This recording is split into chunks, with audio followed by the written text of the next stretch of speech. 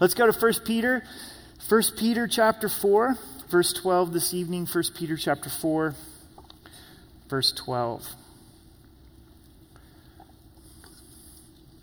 We're going to be looking at the second half of this chapter this evening.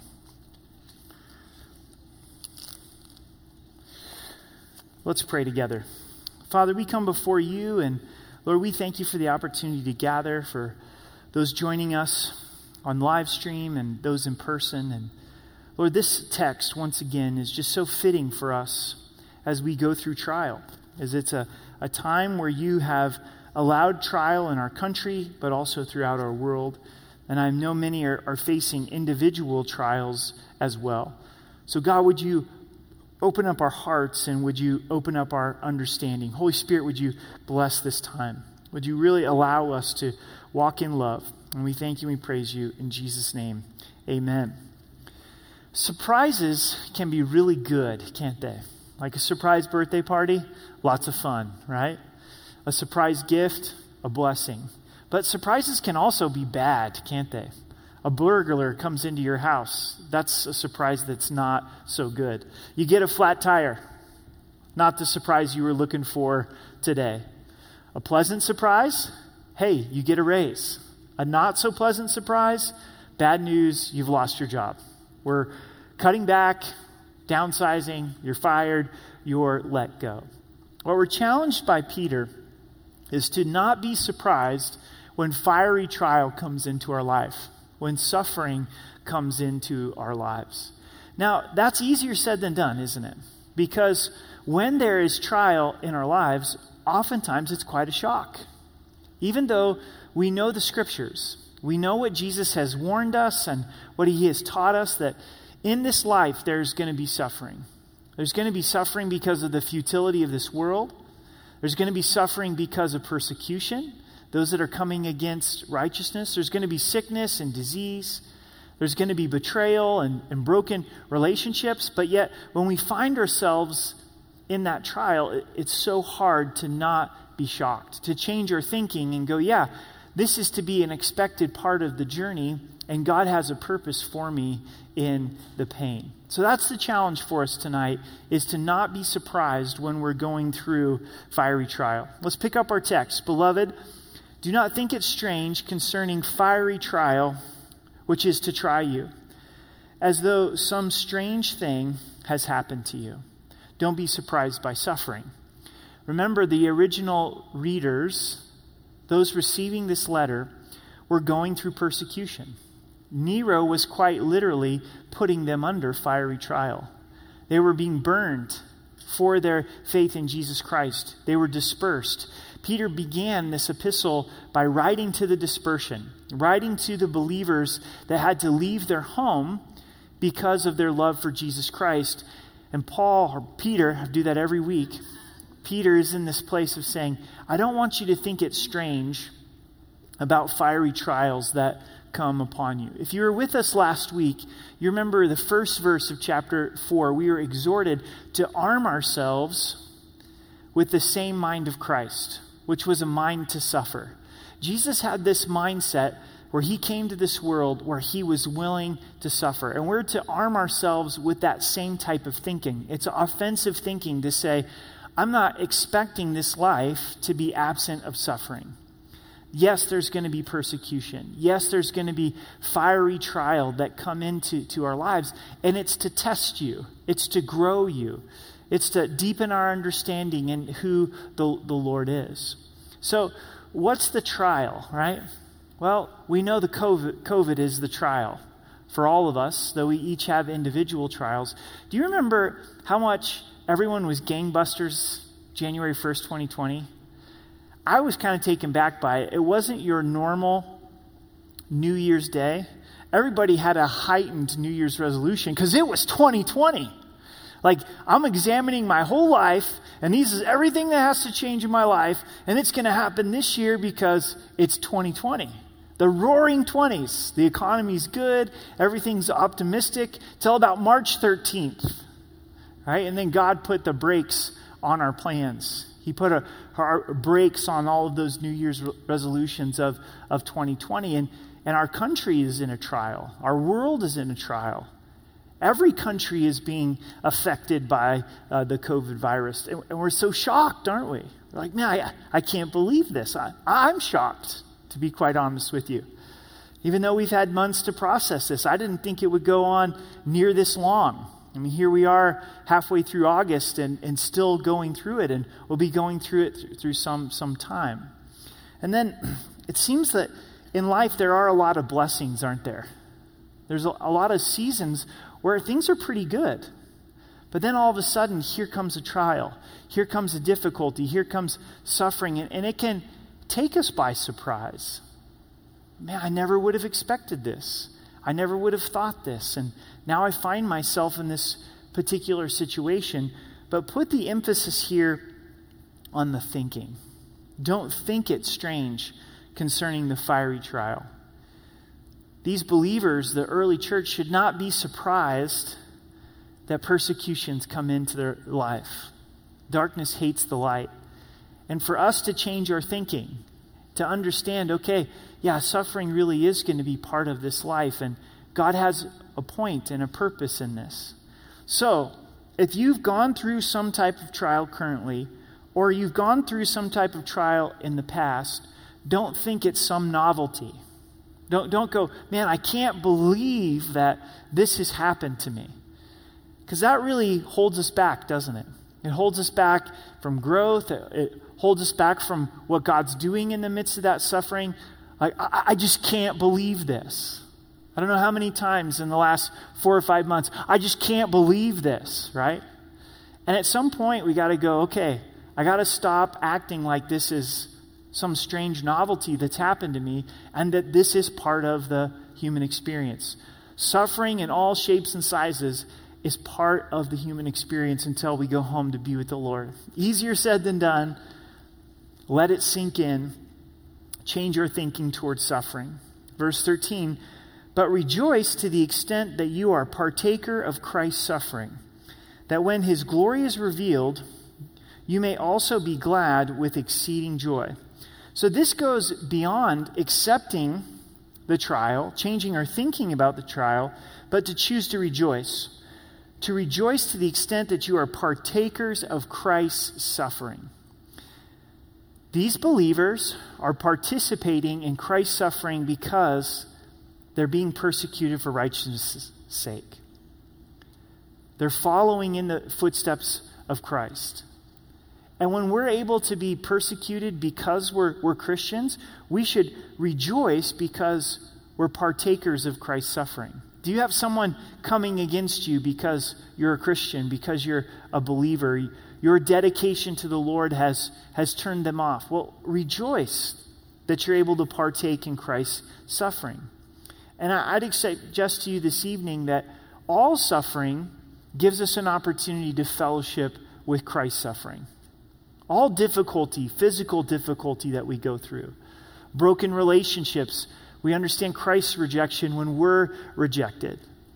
Yes, persecution allows us to partake in Christ's suffering, but also all types of suffering. And then there's this eternal expectation that when his glory is revealed, you may also be glad with exceeding joy. God puts his exclamation mark on the reality that suffering doesn't have the final word, but Christ has the final word. He's going to return. He's going to be revealed in glory. We're going to be revealed with him. That the suffering in this life is worth it. Entering into the suffering of Christ is worth it. Part of the Christian life and what Jesus calls us into is that it's going to be hard. It is going to be hard. Jesus said, take up your cross and follow me. But it's worth it. It's worth it to live for that testimony in Christ. These two verses are personal to me right now as I've been having some fresh suffering in my life. And I've been sharing with this since April, mid-April. I got diagnosed with type 1 diabetes, and I'll spare you the specifics of some of the challenges that's brought into my life. But it's a whole new normal for me as I'm learning to manage my blood sugars, and I'm insulin dependent being a type 1. It's very different than type 2. And so I'm always giving myself insulin and monitoring, and my life just looks incredibly different than it did prior to getting this diagnosis. And I've got to tell you, it's not a trial that I ever thought I'd find myself in. And it's a trial that will last until I go home to be with the Lord. It's something that I'll deal with until I get my glorified body, which, man, I always used to say, I'm looking forward to my glorified body being buff, which now I'm just looking forward to a glorified body that has a working pancreas, right, that produces insulin. And as this trial came into my life, I've kind of taken my health for granted. I'm 42 years old. I've never had any health problems, rarely have to go to the doctor, been on antibiotics a few times in 20 years. I just haven't had to think about my health. God's been really gracious to me with this. And most people get type 1 when they're kids and when they're teenagers. So I'm thankful that my type 1 didn't show up till I was 42. But I want to share what God's been teaching me about suffering tonight, and to go a little bit deeper into these verses as it pertains to me. So what I'm currently learning in suffering, and I hope that it's an encouragement to you as well. And the first is, it's taken me deeper into God's comfort. And I know you know this, and this makes sense, but without pain, you don't have the opportunity to go to God as your comforter. If we're going to change our mind about suffering and think differently about suffering and not be so shocked when suffering comes into our lives, it does provide a great opportunity to come to God as our comforter. In 2 Corinthians chapter 1, it tells us that God is the God of all comfort and the Father of mercies. And just in the last 2 weeks, there's been a connection to me between the God of all comfort and the Father of mercy. God's comfort is connected to him being the nature of our Father. That's the connection. He comforts us as our dad. He comforts us as our papa. And if you have kids, you know that this is part of your nature as a parent, is to comfort them with that fatherly and motherly love. And for some reason, for me, there's always been a disconnect with God being my father. And I have a wonderful dad. He's a godly man, so it's not like I grew up in a home with a terrible, abusive dad, so I can't connect with God as my father.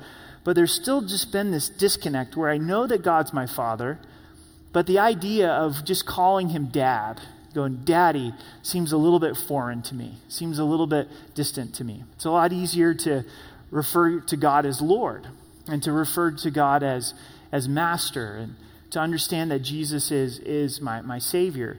But as I've been going through this, I've found that barrier broken down.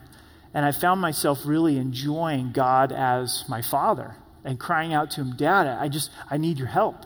I need your strength in the midst of this. And I'm thankful for the suffering because it's giving me a greater understanding of God being my Father. And I hope that that's the case for you. I hope that you can take the pain in your life and you can go to God, and it's more than just a head knowledge that he's your father, but really understanding that he's your dad. And there's that opportunity to experience him as your father in pain that's unique to any other way, to any other experience. The second is this: appreciating the suffering of Christ in a greater way. Appreciating the suffering of Christ in a greater way. Part of what comes with type 1 diabetes is people think that you've damaged your body in order to get diabetes. So I get comments like, man, I knew the cheeseburgers and the ice cream would catch up with you. Type 1 is an autoimmune disease, and an autoimmune disease is not brought on by diet or exercise. And so I've got a label that's placed on me of, man, you must have abused your body in order to get diabetes. And so it's hard to come out and say, oh, I've got diabetes, because what comes with that is, oh, you must have trashed your body in order to get diabetes. Well, that's a small thing, but it's caused me to appreciate more. Christ wore a label that he didn't deserve, right? Everybody thought he was an illegitimate child at a time where that wasn't very popular. And he had to wear that label his whole life. And I've understood in just a small way what Christ has done for me in wearing a label that he didn't deserve. I've never worn a label that I haven't earned. There's a lot of labels that I've earned in life. There's a lot of choices that I've made to deserve that label. And so it's caused me to appreciate Christ in a greater way. And I bet if you examine your suffering as well, there's an opportunity to be able to understand who Jesus is in a greater way. Number 3 for me in suffering, as this has been relevant in my life, is it's deepened my need to be renewed by God on a daily basis. To be renewed by him on a daily basis. We're told that the outward man is perishing. Yes and amen? Right? It's perishing, but the inward man is being renewed day by day. So having something in my health that causes me to be weakened, and I'm thankful that I can work and be active and do all of these things, but there's still a reality that my physical life is dependent upon insulin, is that has given me an opportunity to have to depend upon God to renew my inner man. Okay, my outward man is perishing, but my inward man needs to be renewed.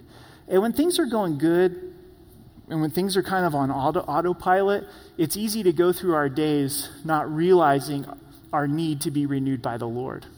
But even when things are going well, we still need to be renewed by the Lord in a great way. So suffering helps us to see our daily dependence upon the Lord to be renewed by him. Have you found your daily routine to be out of whack because of COVID? Could it be that this is then a daily reminder to say, I need to rely upon the Lord? Is there a broken relationship in your life right now? And that broken relationship causes you to have to rely upon the Lord to renew your inner man. Was there abuse that you were subject to at some point in your life? You're in the wrong place at the wrong time, and someone took advantage of you, and that pain stays with you every day of your life. And in the midst of that pain, there's an opportunity to say, man, Lord, I need to rely upon you today to renew and strengthen my inner man. That suffering gives us that opportunity to rely upon the Lord. I love this one. Suffering has caused me to value people and time more. Caused me to value people and time more. Psalms 90 verse 12 says, so teach me to number my days so that I can gain a heart of wisdom. And suffering does that. Suffering causes us to realize, man, time is short. I could have easily gone home to be with the Lord this April, but instead the Lord spared my life, and I'm still here, which I'm thankful for. I'm looking forward to heaven, don't get me wrong, but I'm really excited to be a dad and be a husband and see my kids through their growing up years, Lord willing, and continue to walk with Amber through life. And suffering's caused me to see things a little bit differently and to say, man, I value people. Like, I really value this time that we are able to have together tonight. It's a privilege to be here.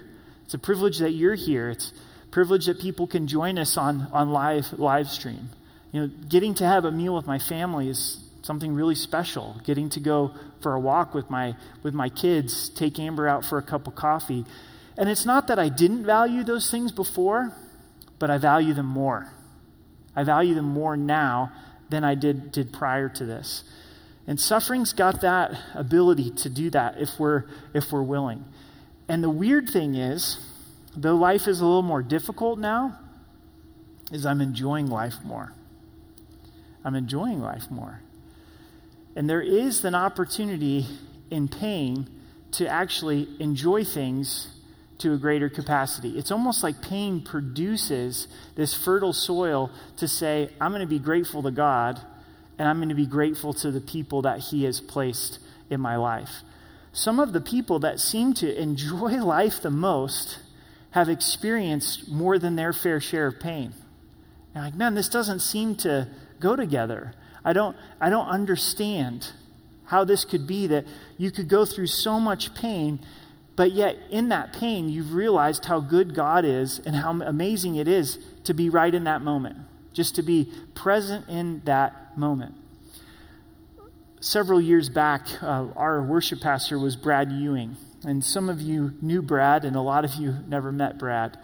And he is currently living in the South and serving the Lord.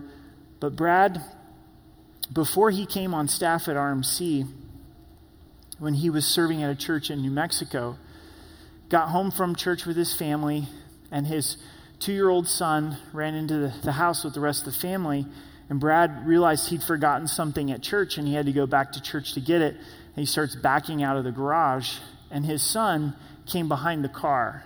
Brad had no idea that his son was there and ran over his son, and his son passed away.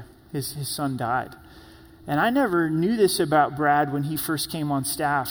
And we were hosting a conference here at RMC when the sanctuary was on the other side where children's ministry is currently. And him and I were sitting back in the sound booth and back in the media area, and Chad and Brad shared that story with me. And I was shocked because Brad loves life and he loves people. And I was like, how could you have gone through such a crushing loss but yet had so much joy in your life? And to this day, Brad is one of those people that just enjoys life. He loves life. He loves God. He loves people. He doesn't take things too seriously. You know, sometimes there's things in our lives that, man, we don't really need to be sweating that. We don't really need to be worried about that. And Brad understands that. And that's a reality that pain can bring in our lives if we allow it to, is it actually can cause us to enjoy life more and enjoy the people that we're with.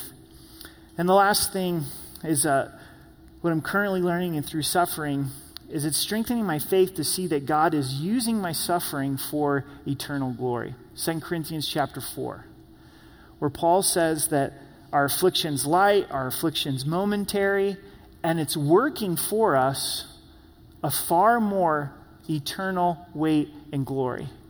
Now, if we believe that God's our Father, and we believe that He's good, and He allows suffering in our lives, then we have to believe that there's a purpose. We can't always see it on this side of eternity. Sometimes we get a little glimpse, and we see God being able to bring about redemption. But when we get to heaven, I'm confident we're going to look back on the suffering in our lives, and we're going to go, it was worth it. It was worth it. It wasn't wasted. It was absolutely worth it. God brought about eternal glory through this suffering that I went through. Jesus went through earthly suffering that brought about eternal glory. And God calls us to follow in the footsteps of Christ, where there's going to be suffering, but the end of that is going to be eternal glory. And I haven't learned it. I haven't mastered it. I don't know that I'll master it on this side of heaven, but I'm starting to understand more through the eyes of faith. Man, there's eternal glory here. There's eternal glory to be had here. It's easy just to fly through these verses, to fly through verses 12 and 13, and to teach the concepts. Hey, don't think it's strange when you fall into a fiery trial. Rejoice in those trials because you're entering into the sufferings of Christ. But when we take a crushing blow in life, it's a process. It's a process to get our minds to that appropriate place of thinking, that biblical thinking, to get rid of that stinking thinking, and to start to begin to rejoice. There's so many promises in the Bible that encourage us to rejoice in the midst of suffering, because that's where God does His greatest work. Suffering can be our greatest teacher if we'll allow it to. We're going to learn our greatest lessons about Christ in the midst of suffering. So we have some fresh opportunities to be able to apply that, don't we? Okay, I need to change my thinking about some of this present suffering with COVID, or some of these personal challenges that I'm going through. Verse 14, if you are reproached for the name of Christ, blessed are you, for the Spirit of glory and of God rests upon you.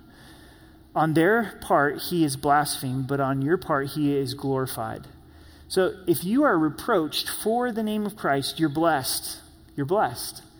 Blessed are those who are persecuted for Christ's sake. We may be headed into some days of persecution as the church of God. It seems to be the warning signs of that. If we do enter into that, God's word is clear. Man, it's a blessing. It's a privilege to be able to suffer for Christ's sake. And as we suffer for Christ's sake, then there's this promise that the Spirit of glory and of God rests upon you. God's Spirit is going to give us the strength to be able to endure that persecution. So on their part, he's blasphemed, but on your part, he's glorified. Here's the challenge: but let none of you suffer as a murderer or a thief, an evildoer, or as a busybody in other people's matters. So if we're going to suffer, let's make sure that we're suffering for Christ's sake and for righteousness, and not for our own stupidity and our own sin. You don't want to suffer as a murderer. You don't want to suffer as a thief or an evildoer. This is an easy time to be a busybody and start to get into other people's business and other people's convictions. And we don't want to suffer for any of that. Verse 16, yet if anyone suffers as a Christian, let him not be ashamed, but let him glorify God in this matter. The word Christian, it means follower of Christ. It's used 3 times in Scripture. If we're suffering because we're Christ-like, then don't be ashamed. You're glorifying God in this matter. We see this in Paul's writings, and I do mean Paul this time. In Philippians chapter 1, as Paul is in prison for his testimony for Christ, and there's some shame that goes with it. It seemed to be the cultural understanding among believers at this time is if you really had enough faith, you wouldn't be in prison, or you wouldn't be suffering as a believer, or they, for some reason, felt a sense of shame if they were persecuted, like they had done something wrong. And here Peter is clearing that up and saying, man, if you suffer because you're following Christ, don't be ashamed of that. It's not a lack of faith. In fact, it's a testimony of your obedience. In verse 17, for the time has come for judgment to begin in the Democratic Party. For the time has come for judgment to begin in the Republican Party. For the time has come for judgment to begin in the house of God. And if it begins with us first, what will be the end of those who do not obey the gospel of God? Where does God want his judgment to begin? Amongst believers, amongst the house of God. So many times in the Old Testament, the children of Israel were off track because things were wrong spiritually. Things were wrong with the priests. Things were wrong with the prophets. There was compromise in the house of God. There was idolatry in the house of God. And then that had the trickle-down effect that happened throughout the whole nation. Maybe the Lord wants to call believers back unto himself, wants to call churches back to himself, wants to get the attention of pastors and leaders. How many churches in America have gotten to a place where they stand for things that God doesn't stand for? They're calling something that is good evil and something that's evil good, and they're making up their own definition and putting God's stamp on it. And is the Lord calling churches, calling believers back unto himself? And Peter is saying, guys, I want you to evaluate your own lives in context of this. It's, why are you suffering? Are you suffering because you're a follower of Christ, or are you suffering because you're an evildoer? And 1 Corinthians 11 instructs us when we take communion to evaluate ourselves, not for condemnation, but for conviction. Conviction's a good thing. Lord, what is it in my life that you want to change? What in my life are you wanting to wake up? Am I willing to suffer for the gospel's sake? Am I willing for this life to be more challenging so that more people could come to know Christ as their Savior? Am I more concerned with spiritual revival, or am I more concerned with my comfort? That's a tough question, isn't it? A lot of times we go, at the end of the day, I want both. I want spiritual revival and I want to be incredibly comfortable. What if spiritual revival comes at the cost of us being comfortable, and are we okay with that? And it's so easy for us to give our judgments in other places, but to evaluate ourselves before the Lord. Say, God, what is it that you're wanting to show me? What is it that you're wanting to convict me of? And to show me more of yourself. And please, don't go in the realm of condemnation. Jesus paid the price for us upon the cross. But let's look at this in the way of how would the Lord want to grow us? How would the Lord want to stretch us and change us? This is where God's judgment should begin. And the idea here is, man, if there's not a spiritual awakening amongst believers, then what's the state of unbelievers going to be like? Pause here for just a second and turn with me over to Romans chapter 13. Romans 13.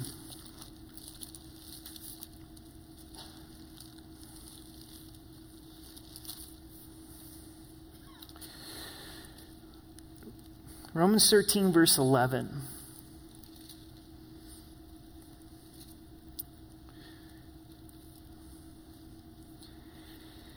And do this, knowing the time, that now is the high time to wake out of sleep. For now our salvation is nearer than we first believed. God wants us to be awake spiritually because our salvation is nearer than when we first believed. There is a spiritual condition that we can be in where we're saved, but we're spiritually asleep. We're not effective for the kingdom of God. This week we watched a documentary on Mount St. Helens, volcano in Washington State that erupted in 1980. And what was interesting about that is there was warning signs that it was going to blow. Scientists knew that it was going to blow. It was smoking. And they had set aside a perimeter, a restricted zone where people couldn't go in. But yet people wanted to be in the restricted area to see this natural phenomena. And it turned out the restricted area was nearly not big enough, and many people lost their lives. They had no idea it was as close as it was. It took them by surprise. In the second coming of Christ, we don't want it to take us by surprise. We're close. It's near. When Christ comes back, we don't want to be in this place of spiritual slumber. When we die to go home to be with the Lord, we don't want to be in a place of spiritual slumber. The night is far spent, the day is at hand. Therefore, let us cast off the works of darkness and let us put on the armor of light. And part of being spiritually awake is saying, I don't want anything to do with darkness. I want to cast off these works of darkness, and I want to put on the armor of light. It seems in the midst of these challenging times, it's easy to compromise, isn't it? And we can be praying for one another. People are giving up on marriages. People are jumping into pornography that haven't, but now they're feeling stressed and they're challenged. Alcohol sales are doing well. Marijuana sales are doing well. All of the vices are doing well. And in the midst of the challenges and the temptations, man, don't go to drunkenness. Don't go to smoking pot. Don't go to domestic violence. Don't go to pornography. Man, cast off the works of darkness. Let's fight against that and throw that off like an old garment and put on the armor of light. And the idea of armor of light is, man, I'm ready for battle. I'm ready for battle. I'm engaged in a battle. I've got the helmet of salvation and the breastplate of righteousness and the shield of faith. I'm going to engage in this battle. Church, we're fighting a spiritual battle. We need to be praying for one another, praying for young people, praying for our community, praying for that awakening to take place. Let us walk properly as in the day, not in revelry and drunkenness, not in lewdness and lust, not in strife and envy. Put on the Lord Jesus Christ and make no provision for the flesh to fulfill its lusts. What causes us to wake up in a way like this? What causes the church to wake up in this manner? The love of God. When we see the love of God, the grace of God, His unearned, undeserved, unmerited favor, that should then cause us to awaken. It was said of the United States of America when the Pearl Harbor attack took place that the giant was awakened. That we were a country in the midst of that conflict that was asleep, and through the attack on Pearl Harbor, our country was awakened and called into battle. What if it was the COVID virus that woke up the Church of God globally? What if there was a spiritual revival that took place? of many lost people coming to know Christ their Savior, of believers, of us as believers, not walking on the fence or playing games, but for it to be genuine and authentic and be in our first love relationship with the Lord. That would be awesome, right? That's what we're praying for. That's what we're hoping for. We can't control that worldwide, but we can control that in our own lives. We can control that in our own lives. It's often been said, if we want revival, to draw a circle around our own life and to stay in it and plead that God would revive us. That's the idea of judgment starting in the house of God, is saying, I'm not going to look out at the world. I'm not going to look at unbelievers. I'm going to look at my own relationship with the Lord and say, God, revive me. Lord, I want to be in love with you. One of the things I've been excited that we're seeing here in our church family is new people are coming. People are coming to know Christ as their Savior. Donnie got to lead a young man to the Lord this afternoon, and I got to meet him for the first time, and it was so exciting. We're seeing people come to church that are saying, man, I haven't been to church in a while. Church, this is the time to reach out. This is the time to reach out to unbelievers, reach out to those believers who have fallen away and say, man, it's time to know the Lord. It's time to get right with the Lord, that awakening to take place. Let's go back to 1 Peter and look at verse 18. Verse 18. Now, if the righteous one is scarcely saved, where will the ungodly and the sinner appear? Again, it's this idea of if the church is unhealthy, what is this going to mean for the ungodly and the sinner? If believers are not walking strong with the Lord, then where is that godly influence in a lost and dying world? In verse 19, therefore let those who suffer according to the will of God commit their souls to Him in doing good as to a faithful Creator. Those who suffer according to the will of God. Church, if I'm reading this right, there's going to be times where we suffer because of the will of God. A loving Father says, it's my will for you to suffer. God is sovereign. He is in control of these believers' lives that are being persecuted. They're staying true to Christ. At that moment in time, it was God's will for them to be persecuted. That's hard to swallow, isn't it? Like, if you lose your job because you're a follower of Christ, that's hard to swallow. But notice what is declared here is, therefore, let those who suffer according to the will of God commit their souls to Him. And this is surrendering to the suffering. And this may be the most difficult with suffering, is because we want to wiggle our way out of suffering, or we tend to look back and we go, oh, man, I wish it was like that. Like, that's when it was good, and now I've got this suffering in my life, and I just wish it was the way that it used to be. And we haven't surrendered to the suffering, trying to wiggle out or go back. And here we're called to commit our souls to God and continue to do good, and He is our faithful Creator. Jesus, as He was crucified, dying, He committed His spirit unto the Father. He says, Father, into your hands I commit my spirit. In the Garden of Gethsemane, Jesus wanted the cup of suffering to pass. He says, if there's any other way, let this cup pass from me. Nevertheless, not my will, but your will be done. He committed Himself to the Father. He embraced the road of suffering that God had for Him. He committed His soul to His Father. You cannot control the suffering that takes place in your life. We can control the suffering that's a result of sin. But there's a whole bunch of other suffering that we can't control in our lives. Right? But we can control how we respond to it. We can choose. Each of us can choose. I've got a choice to make. You've got a choice to make to say, I get to choose how I respond to it, and I'm going to commit my soul to the one who's faithful, my faithful Creator. Not my will, but your will be done. I'm accepting this.